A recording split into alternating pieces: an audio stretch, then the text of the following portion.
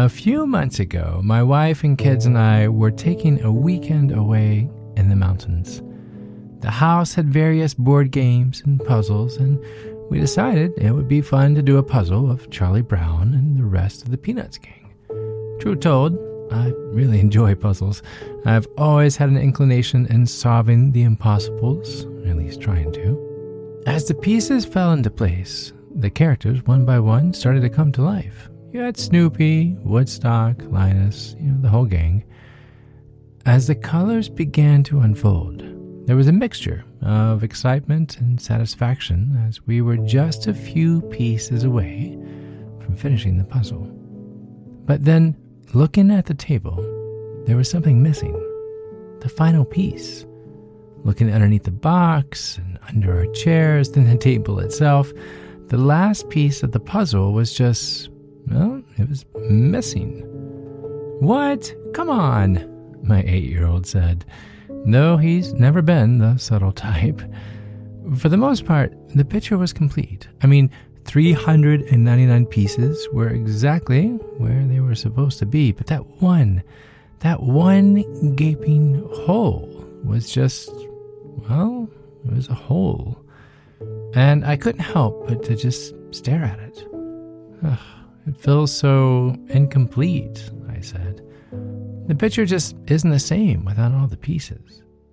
Disappointed, we did what most people do after completing a puzzle, which is break it down and put everything back into the box and then head out for ice cream. A well-deserved reward for such attention to detail, in my opinion. Chad, how is this helping me? Well, I share this story for a reason, as it randomly came to memory in the middle of the night last night.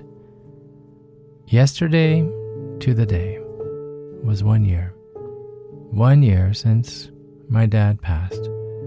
And while over the past year I haven't been able to put my finger on one particular emotion with his absence, the puzzle with the missing piece seems to summarize my sentiment.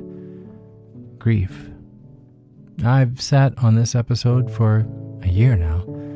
The emotional gutting that seems to take the wind out of you without notice, and at times without reason even.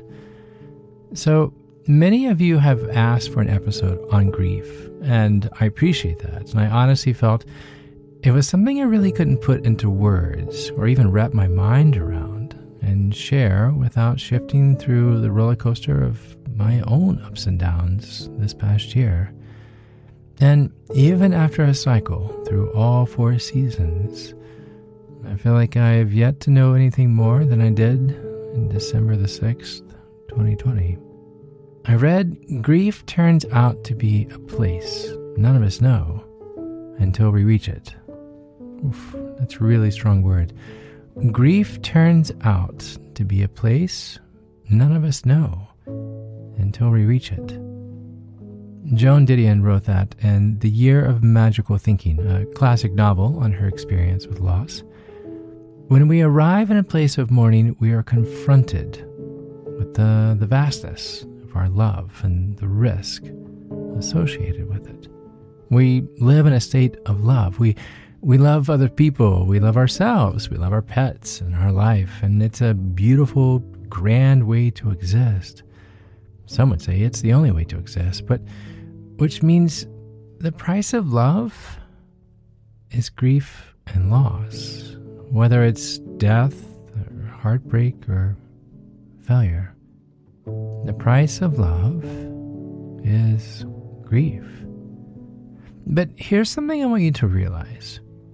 Grieving someone means you loved them. Think about that for a moment. Grieving someone means you loved someone. I'm Chad Lawson, and let's calm it down in 3, 2, 1. Yes, loss is a sting like no other, and it empties our every ounce within us. But I'd like for you to close your eyes and visualize something with me. let's look at grief in a most interesting perspective. With your eyes closed, deep breath. I want you to imagine that there you are standing in front of someone that you have loved dearly and, unfortunately, have lost. Take their hand and open it. And then imagine placing your heart in the center of their palm. Now gently closing their fingers around your heart and pushing their hand back to their chest. Say, "This is yours. I give this to you." One more time. "This is yours. I give this to you." To love someone is something we all desire, but to feel so wanted, so treasured, so safe, there isn't a word to encapsulate such a moment or an emotion, or there's not a word. Now, with your eyes still closed, think about your most favorite moment with that person.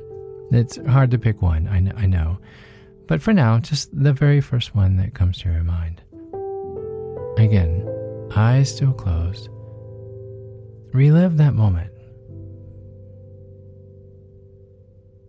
Maybe it was sunny, or it was raining cats and dogs. You got caught in the rain.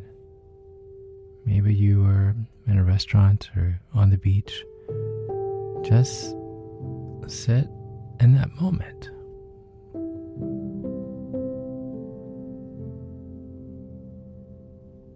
Now imagine this favorite moment of yours. Take their hands in yours and tell them, "Thank you for loving me. Thank you for letting me know love." And finally, the love you've shown me, I will now show to others. Thank you for loving me. Eyes still closed. Now I'd like for you to be present in how you feel emotionally right now. It's like a light radiating your entire body. Notice your feet, they're anchored. Your breath is deep. And as hard as it is, your smile is sincere. Your heart is full. I'd like for you to notice your chest as we do a quick breathing. I'd like to recall our 5-1-5 breathing just for a moment. I'm going to count backwards from 5 as we breathe in. We'll hold it for a second and then we'll slowly exhale. So we'll count to 5. Okay? With your eyes still closed. Inhale. 5, 4, 3, 2, 1. Hold. Exhale. 5, 4, 3, 2, 1.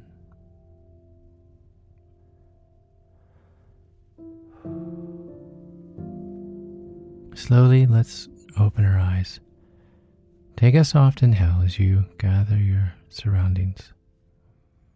And then a slow, soft exhale.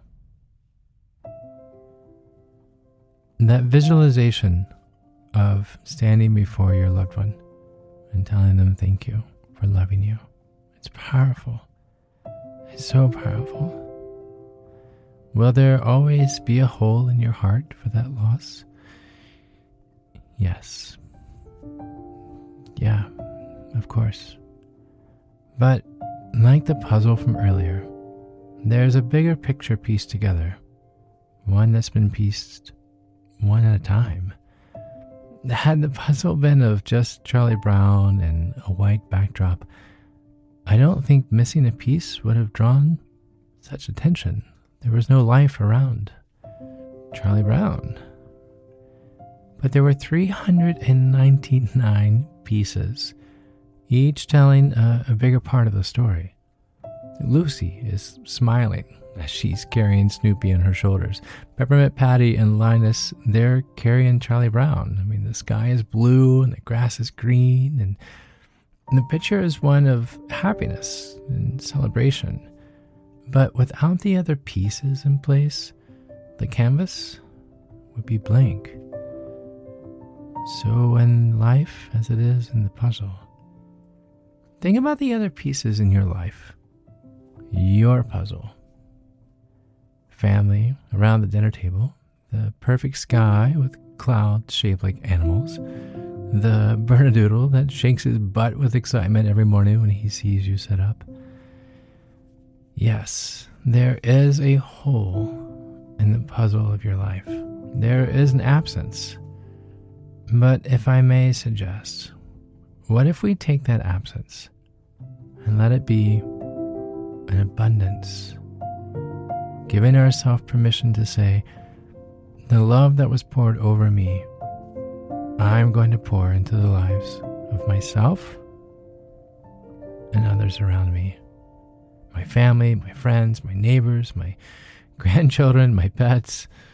Love shown is now love sowed. Because here's the thing, and take this the right way. You are a piece to someone else's puzzle. Did you hear that? You are a piece to someone else's puzzle. You are the blue sky. You're the Woodstock, or you're the smile on Snoopy's face. You're a piece to someone else's puzzle. And as much as I hate to break this to you, at some point, that piece of their puzzle is going to be missing for them. That's hard for even me to say. But think about it. Just as much as that piece is missing from your proverbial emotional jigsaw, so too will you eventually be missing from theirs. I say this to bring clarity to the fact that you have loved. You have been loved. And now it's your turn to be love, turning absence into abundance.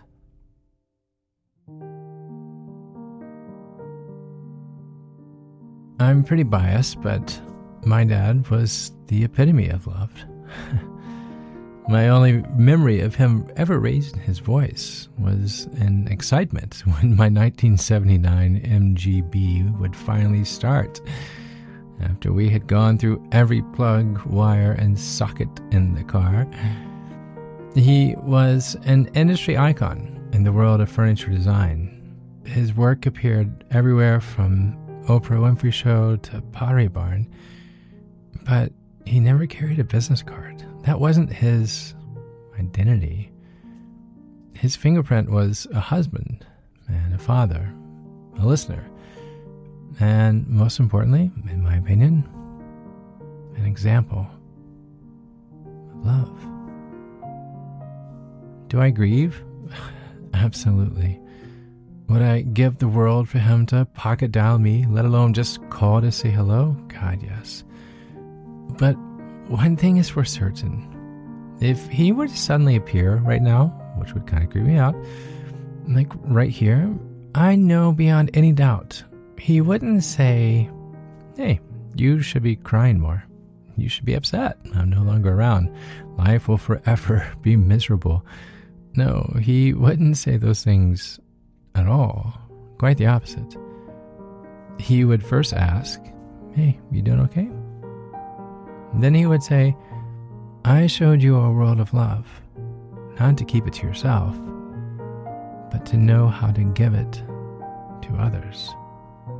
It wasn't spoken, it was always shown.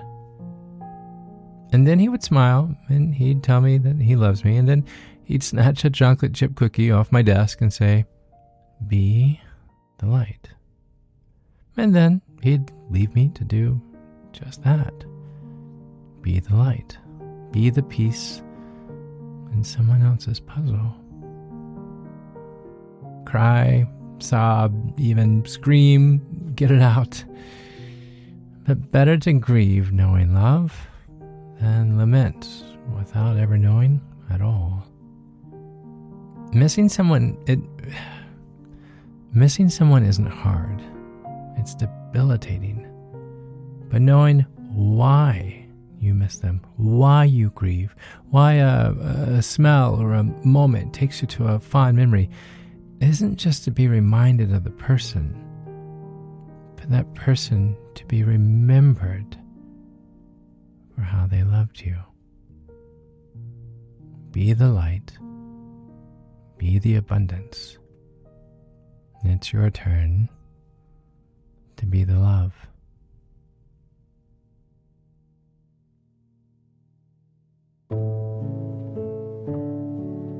To find more episodes of Calm It Down, hear the musical playlist from today's episode, or simply wanting to know where to send chocolate chip cookies, visit calmitdownpodcast.com. You'll even find additional resources for emotional support, including our online community and our Facebook page. You're not alone. You are not alone. This podcast was written and produced by yours truly, Chad Lawson, composer, pianist, and nationally recognized Sweet Tooth. And now something my attorney wants me to say.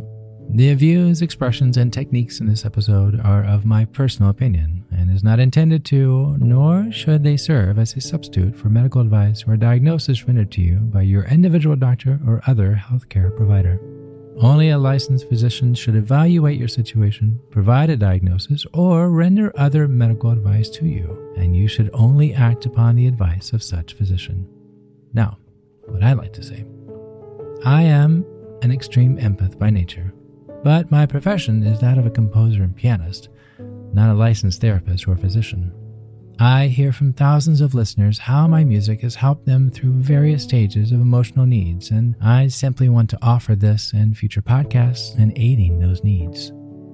To find a list of licensed professionals in your area, please visit calmitdownpodcast.com. And finally, if you've enjoyed today's episode, please leave a review. While it takes less than 60 seconds to do, its impact will last for years to come, as every little bit helps in growing the awareness and the importance of emotional health. I'm Chad Lawson, and until next time, be kind to your mind, and join me next week as we calm it down.